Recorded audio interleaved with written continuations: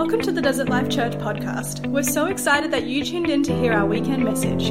From wherever you're listening from, we hope you are encouraged by this message. We've been talking about belonging as a church, and we feel God has just put in our heart from Ephesians chapter 2, that great verse, "Therefore, my brothers, you are no longer foreigners or strangers, but you are the family of God. You belong here." Ephesians chapter 2, verse 19 from the Message translation. And we've been focusing together as a church on the idea of belonging, and that belonging is a stance we take and a posture we make together. It's not just about me turning up going, "Okay guys, I'm here, let me belong." But it's actually about me saying, hang on, can I be a disciple of Jesus, which means focus not on myself, but maybe a little bit on others, and work on the skills of helping others belong as well. So I want to belong, and I want to help others belong. That's the practices and the posture of a disciple of Jesus Christ. And I've asked today 3 of our great leaders to come and share with us. Lyndon's going to come first, and then Sam Harris and Hayley Harris are also going to share with us. Would you welcome Lyndon Frierson as he comes to share with us today?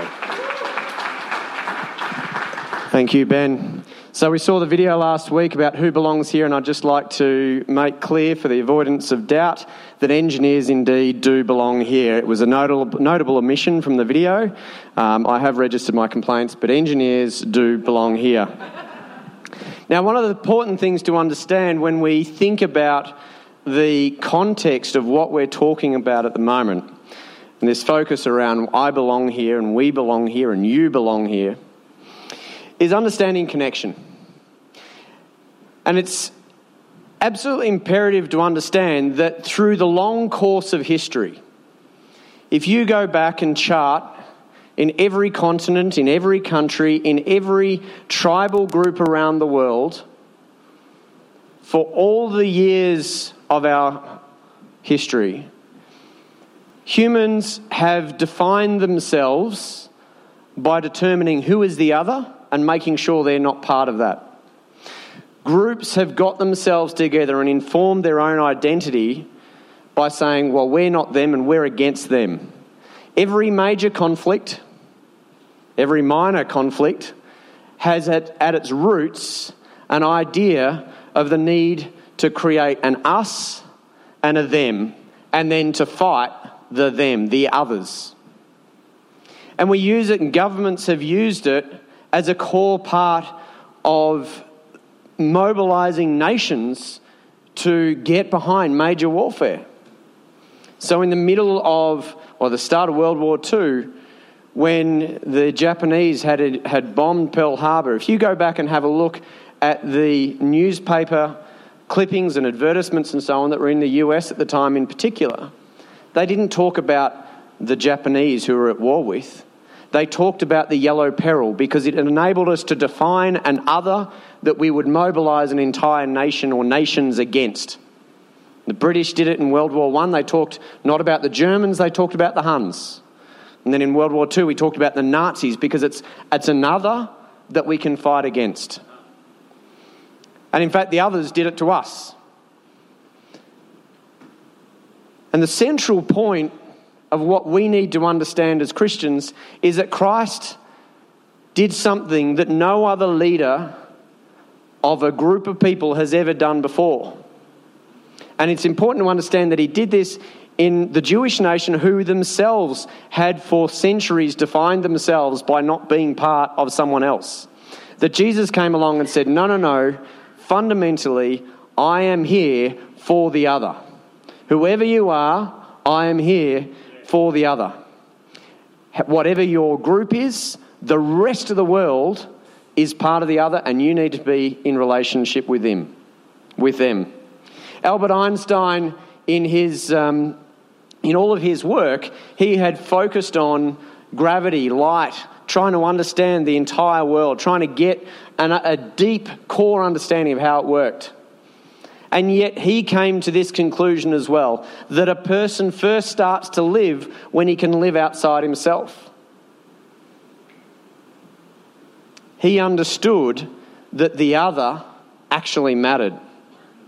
Jesus taught that the focus on self was wrong. Our entire media landscape is focused on us and how we get better, but he was saying something, no, we need to lose ourselves in order to understand the people around us. If we go to Mark chapter 8, verse 34 and 35, then Jesus, Jesus, called the crowd to him along with his disciples and said, "Whoever wants to be my disciple must deny themselves and take up their cross and follow me. For whoever wants to save their life for me, for whoever wants to save their life will lose it, but whoever loses their life for me and for the gospel will save it." This is revolutionary. Never before in history has someone said that your future starts by losing your life to give it to someone else. So it's a counterintuitive truth. It goes against what every mainstream opinion had been for most of history, that life is fundamentally better focused on others. So today we are asking ourselves the question, can I place others first as Christ has commanded? And is it easy or is it hard? And we're going to look at three principles. And the three principles are the elevator principle, the number 10, and Haley will explore that a little bit. And the third principle is the charisma principle. The elevator principle. So when I worked at Ford in the early 2000s, I was there for a number of years, but the early 2000s, there was a couple of years and one period in particular where things were dark. Things were really bad. Looks like they were as bad as they'd ever got until a few years later when they actually did shut Ford down. But at that time, we thought this was it. It was all over. Ford Australia, massive company, huge number of people. And at that point, the only way they thought they could save the company was to set it up such that any purchase order over $500 had to go to the president of the company. That's how sort of squashed down everything was. Every book order, Ben, had to go to the president. But it was serious and it was dark. And I, at that point in time, was on the Accelerated Leadership Program, and we met with a company president, and we sort of said to him, how do you keep going at this point? Because this is just, everyone's down.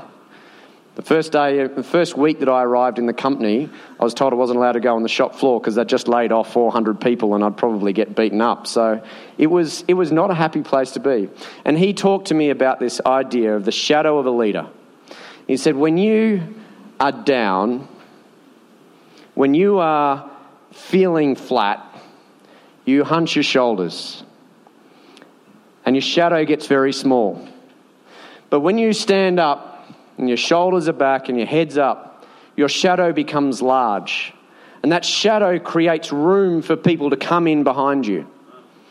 So your posture will either lift people up or drag people down. And we all know good Christians who would say to you, if you ask them how they're going, they'll sit down and they'll tell you everything that's wrong. It's a counselling session.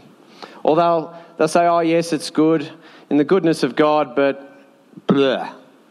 And you come away from those conversations and you just feel blah. And the elevator principle is getting to the idea that as Christians, if we are going to be about others, is going, hang on, they're not asking me how I'm going because they genuinely want to know. They're asking me how I'm going because they actually want to feel good about the world. I often, when people ask me how I'm going, I say, look, I'm fantastic. And most of the time, I can tell you, particularly within the context of work, there is a mountain of stuff going on, generally all really bad, with huge amounts of pressure and stress. But if I sit there and let it get to me, it's just going to drive me down. And the people I'm talking to don't want that. They actually want to feel like there is a hope, there is a future. We are commanded by Jesus' actions to look beyond us. Mariah Carey spoke these beautiful words. You can be the wind beneath my wings. Based on what's going to happen later in the service, we could hope that I would be able to sing those words, but I won't. But you can lift someone up merely by your engagement with them, or you can drag them down.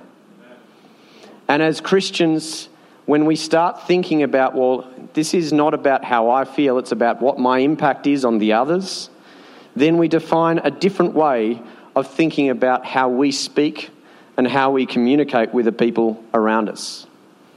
So the question I put to you is, would others say that I lift them up when we speak to them? Are you someone, when people come away from you, they go, that Christian seems to be really happy. There's a lot going on in their life and they seem to be really happy. Linwood Kuntz is a fantastic example of this, that every time you see him, you come away going, yeah, the world's pretty good. Even when things are going wrong. And that's what we're trying to get at this point.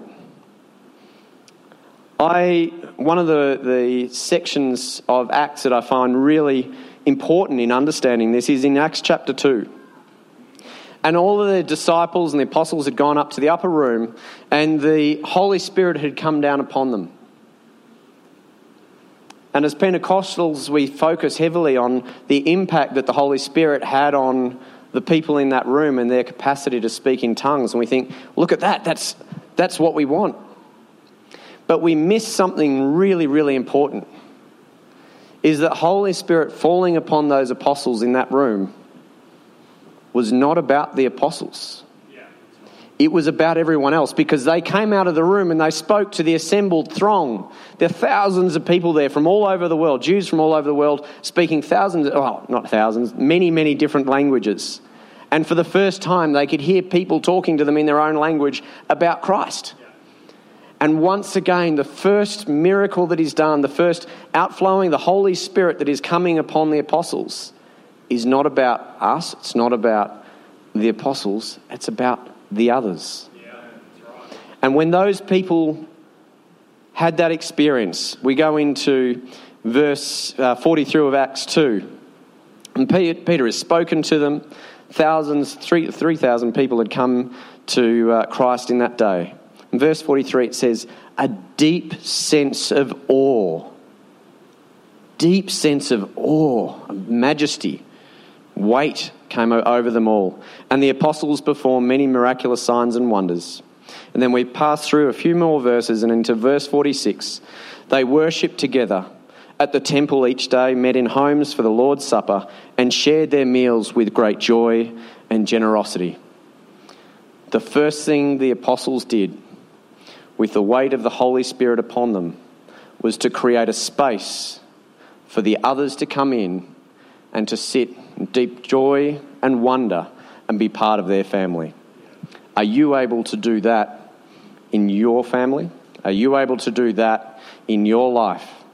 To create a space where other people with deep joy and wonder say, I want something of that, because I'm lifted up when I spend time with those people.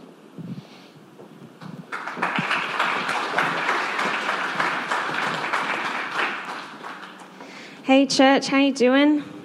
Good. All right, as Lyndon said before, I am covering the number 10 principle this morning. So if you look to the screens, you will see the quote, believing the best in people usually brings out the best in people. All people have potential. Everyone you meet can be a 10 out of 10 type person. Believing in people usually brings out the best in them. If people believe in themselves, they can reach their potential and become the individuals that they were created to be. Alternatively, treating people like a 1 out of 10 gives them something to live down to, and they might just do that. If you've been hurt or disappointed in the past, don't let the negativity colour your attitude in the future. Philosopher and poet Johann Wolfgang von Goethe said, treat a man as he appears to be and you make him worse. But treat a man as if he already were what he potentially could be, and you make him what he should be. If you turn your eyes to the screen, there's just going to be a video that plays that talks a little bit about what I'm talking about.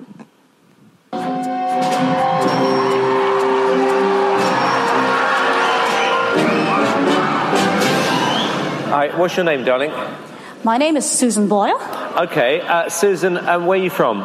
I am from Blackburn near Bathgate, West Lothian. It's a big town. It's a sort of collection of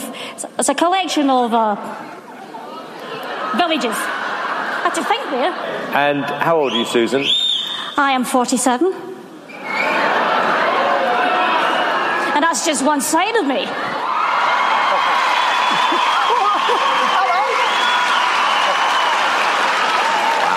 Okay, what's the dream? I'm trying to be a professional singer. And why hasn't it worked out so far, Susan? I've never been given the chance before, but here's hoping it'll change. Okay, and who would you like to be as successful as? Elaine Page. Elaine something like Page. that. What are you going to sing tonight? I'm going to sing I Dreamed a Dream from Les Miserables. Okay. Big song. Yeah? Yes.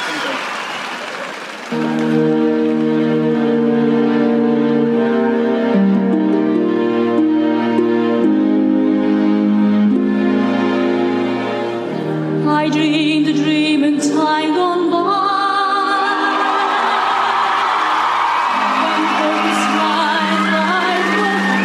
You didn't expect that, did you? Did you? No. I dreamed that love would never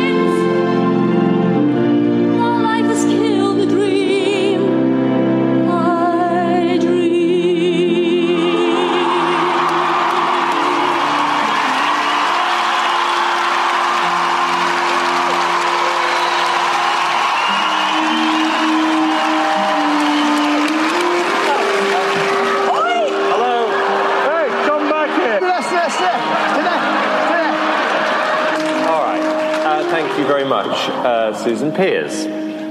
Without a doubt, that was the biggest surprise I have had in 3 years on this show. When you stood there with that cheeky grin and said, I want to be like Elaine Page, everyone was laughing at you. No one is laughing now. That was stunning, an incredible performance.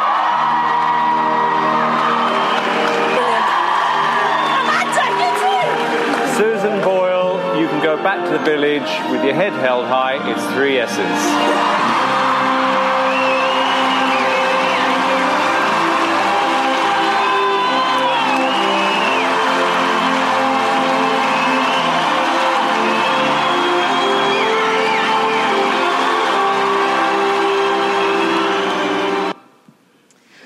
Oh, it's such a good clip. I love Susan Boyle. Oh.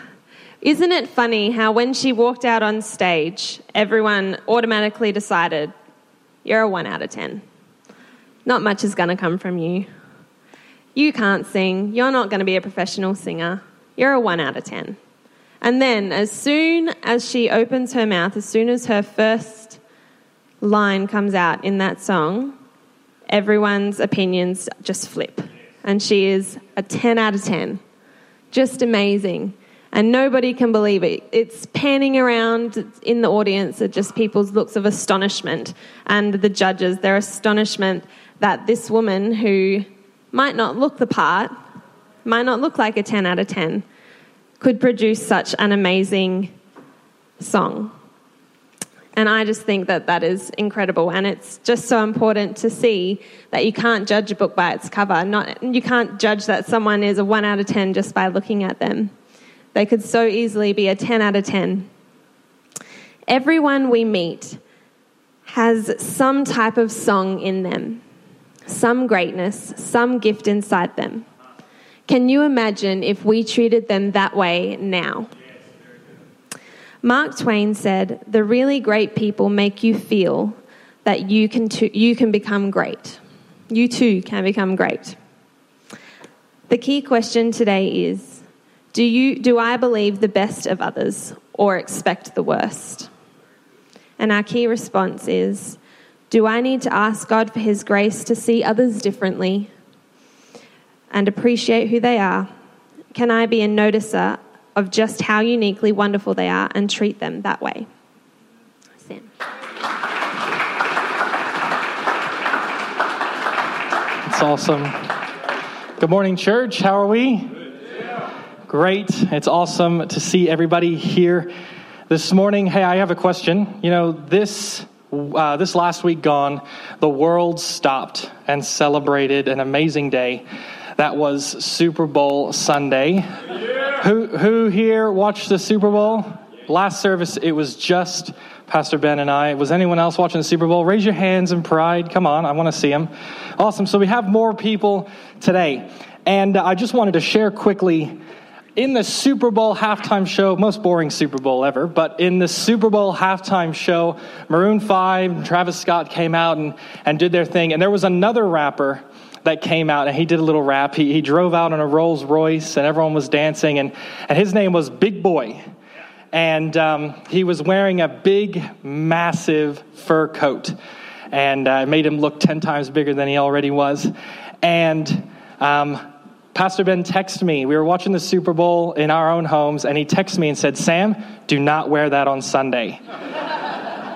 I am talking about the charisma principle, and I was devastated that I couldn't wear a big, massive fur coat when I talked about the charisma principle, so here I am in normal clothes. Have you ever noticed that some people seem to be so high in demand, whether it be personally or socially, even to catch up with them, have a coffee and a chat? They're just so high on demand. They have that X factor quality about them. They're energetic, they're exciting, you want to hang out with them. And I'm asking myself the question, what is it about them that gives them that quality? What is it about them? Is it money, fame, power? The answer is none of those. It's what we call not we, because I'm not in the anthropological world, but in the anthropological world, they call it charisma. And it's not the biblical meaning of the word charisma that we see in 1 Corinthians chapter 12, 13, and 14, but it's the meaning charisma that means they're exciting, they're energetic, people want to hang out with them. It's a special quality about that person. And I'm going to talk over the next few moments how to develop that charisma. There's this saying, there's a secret. The reason that people have this charisma, there's a secret. It's because they're interested in others. On the screen it says, interested is interesting. Just remember this, when you show interest in someone, you're showing interest in their favorite topic, them. Your own favorite topic. You know, Dale Carnegie writes his awesome book, How to Win Friends and Influence People, and there's this quote in the book that says this: "You can make more friends in 2 months by becoming interested in other people than you can in 2 years by trying to get other people interested in you." And Dale writes in his book 6 key points on developing this charisma, this attitude of excitement and energy and being interested. And I'm going to share those 6 key points with you this morning. So if you're a note-taking kind of person, or if you're a practical kind of person like me, and you like practical teaching, right now you can whip out your phones and you can type up these short, easy points and in order to grow in this area this morning. The first one on the screen is become genuinely interested in other people. You know, people don't care how much you know until they know how much you care. It's so true. They don't care how much you know until they know how much you care. We need to be genuinely interested in other people if we want to grow friends and if we want to belong as a church community. The next one is super important. It's the first thing people see. It's your smile. If you want to draw others to you, light up your face with a smile. I said in the first service, no one wants to go up and talk to a grumpy grump. So turn that frown upside down and smile this morning. That may be a word for some people this morning. I'm looking out and I'm not seeing too many smiles. So can everybody give me a smile right now? Come on, I want to see some smiles. Awesome. You're already 1/6 of the way there. The next one is remember names. This is my goal for 2019, is to remember other people's names. You know, I get to meet and hang out and talk to people week in and week out. And one thing I really struggle with is remembering names. And my goal for 2019 is to remember people's names. A person's name is the sweetest and most important sound to that person. Remember names. Number 4, be a good listener. Nobody likes it when somebody doesn't listen to them when they're talking.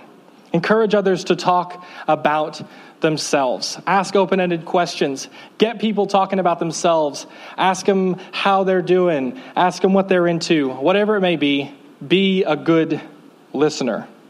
Number 5, talk in terms of the other person's interests. I said in the first service, if you come and talk to me about rugby league, I'm not that interested in rugby league. I'm sorry. I'm not that interested in rugby league. However, if you want to come and talk to me about Star Wars or Star Trek or Legos, I'm all ears. I'm all yours. I will talk to you, no problem.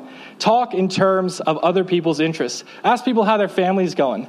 Talk about what's going on in their lives. But talk in terms of other people's interests, not necessarily of your own.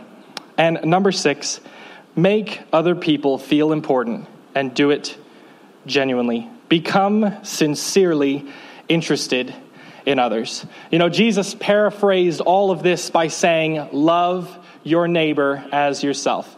And look out for others' well-being, being interested in people. Jesus also taught us to die to ourselves and live in ways that sacrifice and build others up. Pastor Paul writes in Philippians chapter 2, verse 4, these words, let each of you look not only to his own interests, but also the interests of others. Isn't it true that you find people who find you interesting pretty cool? Isn't that true? We're drawn towards people that find us interesting, that talk about the things that we like to talk about, and that genuinely show care towards us. This key question for the charisma principle is, do I usually focus on others and their interests, or do I focus on my own? And the key response is, do I need God's help to shift my perspective to look out for others instead of my own interests? And can I receive grace for others? Hey, will you thank our 3 speakers, please, for talking to us about the elevator principle, the number 10 principle, and the charisma principle. I want you to think about these 3 things. The elevator principle. You know, we can lift people up or we can tear them down. Lifting others up. When you think about Jesus, don't you think Jesus demonstrates all of these so well for us? You know, the truth is, if you're a Christian, you don't necessarily need Dale Carnegie to tell you to be interested in other people, because you've got Jesus to show you that's how a Jesus person lives their life. Isn't that true? But I find that the elevator principle is such a great way to encapsulate the personality and the heart of God as seen in the face of Jesus Christ. What about you? That Jesus came and he stooped down low to lift us up. He came down, and Paul says it in Philippians 2, Sam shared with us from it. In the first service, when he got to that bit where he said, remember people's names, I yelled out, preach it, Sean. And he didn't like that very much.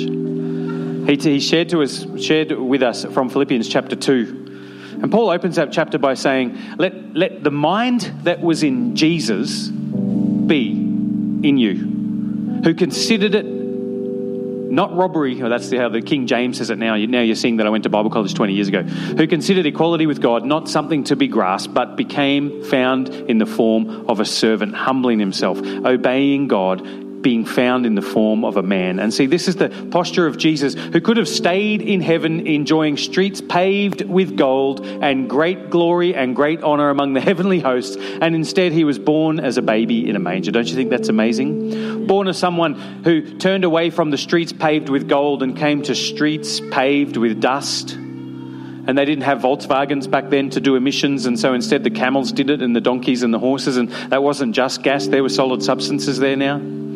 And Jesus walked among us, and he walked and he got up to his knees and his elbows in the bloodstream of humanity. And you know, Jesus, that's the theologians call that the incarnation, Jesus becoming human to demonstrate for us the heart of God in the way God behaves towards people. And then Jesus said this to his disciples: as the Father sent me, I send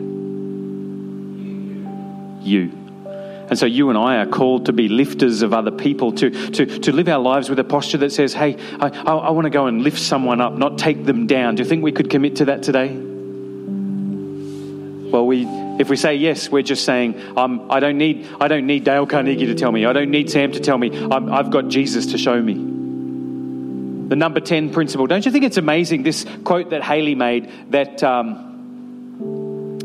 imagine if everybody we met, we treated them like they were a number 10 instead of a number 1. Imagine if we assumed grace to that person. I'm going to treat you like a number 10.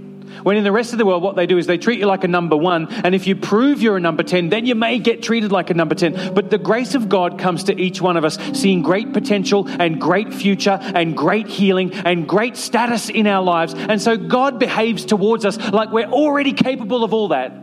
And then he makes it possible for us to happen. See, God's a number 10 God when he comes to us, isn't that true? God doesn't treat any of us like we're a number 1. In fact, the Bible is full of terms. It's full of terms that God speaks over your life and my life. And none of those terms, I don't know about you, but you know, God looks at you and I and he says, you are holy, you are righteous, you are sanctified, you are justified. And all of these labels, I think that if you lived with me and my family are here, they can just confirm all the terrible stories about me later. If you ask them, they'll tell you. But I think if I look at my life, I don't always see that I match the great things God says about me. What about you? When God says you're holy, do you think, yes, why, thank you very much, I am, and maybe fly a couple of laps of the ceiling? Or are you conscious of your own humanity? Are you conscious of your own weakness? Conscious of your own challenges? Conscious of your own brokenness? And don't you think this is an amazing thing about our amazing God, that Jesus would come and say, I'm going to change your name, and I'm not going to call you sinner, I'm not going to call you filthy, I'm not going to call you dirty, I'm not going to call you rebel. I'm going to call you holy. I'm going to call you child of God. I'm going to call you redeemed. And we say, but I don't always act like that, and I don't even feel like that. But this is what God's like. God sees something in you, and he speaks something over you and devotes his energy in the person of the Holy Spirit and in the cross of Jesus Christ to shape us so that our lives are in actuality what God sees they can be at the very start of the journey. God's a number 10 God who looks at people like they could be a number 10. And Jesus died that every human being could be capable of being treated by the God of heaven like a number 10. Now, what about you and I? You know, every time we love someone, every time we treat someone like a number 10, what we're doing is we're saying, I'm just copying my God. Jesus said, what I see my Father doing, that's what I do. And so now every time we love someone, we're not doing it because we read a Dale Carnegie book or a John Maxwell book. We're doing it because we read a gospel book. Because we see Jesus at every turn in the Gospels treating people like they are a 10 out of 10, and the religious people getting offended because they think they're a 1 out of 10. Jesus says, you don't understand. My death, my life, my sacrifice is about the great exchange where I offer my perfect life, my 10 out of 10 life, in exchange for your 1 out of 10 life.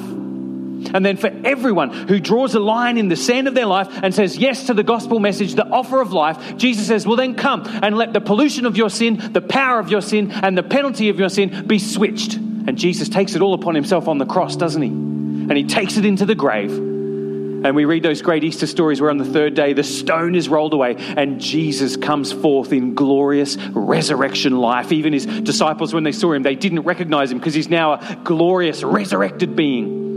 And the gospel message is not just will you believe in the tragic martyrdom of Jesus, but will you believe in the amazing eternal sacrifice that it was?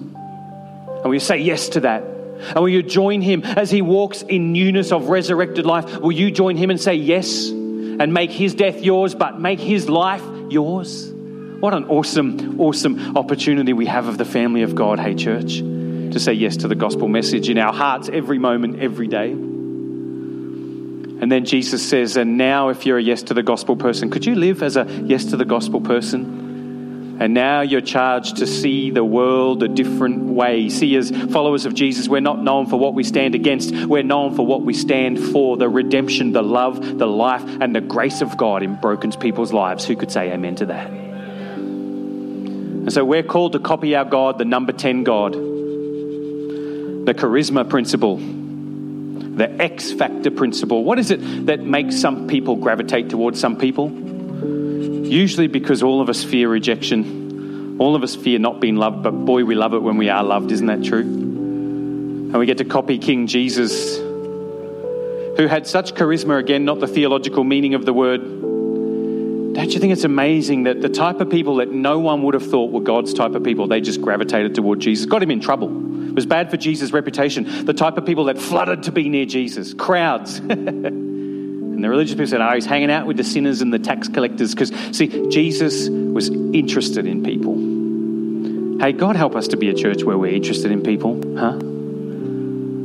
Someone said to me during the week, I was having a chat with them, I said, I've just found this belonging series. It's not very deep. I said, can I tell you something? Loving God with everything you got and then loving your neighbour as yourself is the deepest thing Jesus taught, in his opinion. Yeah.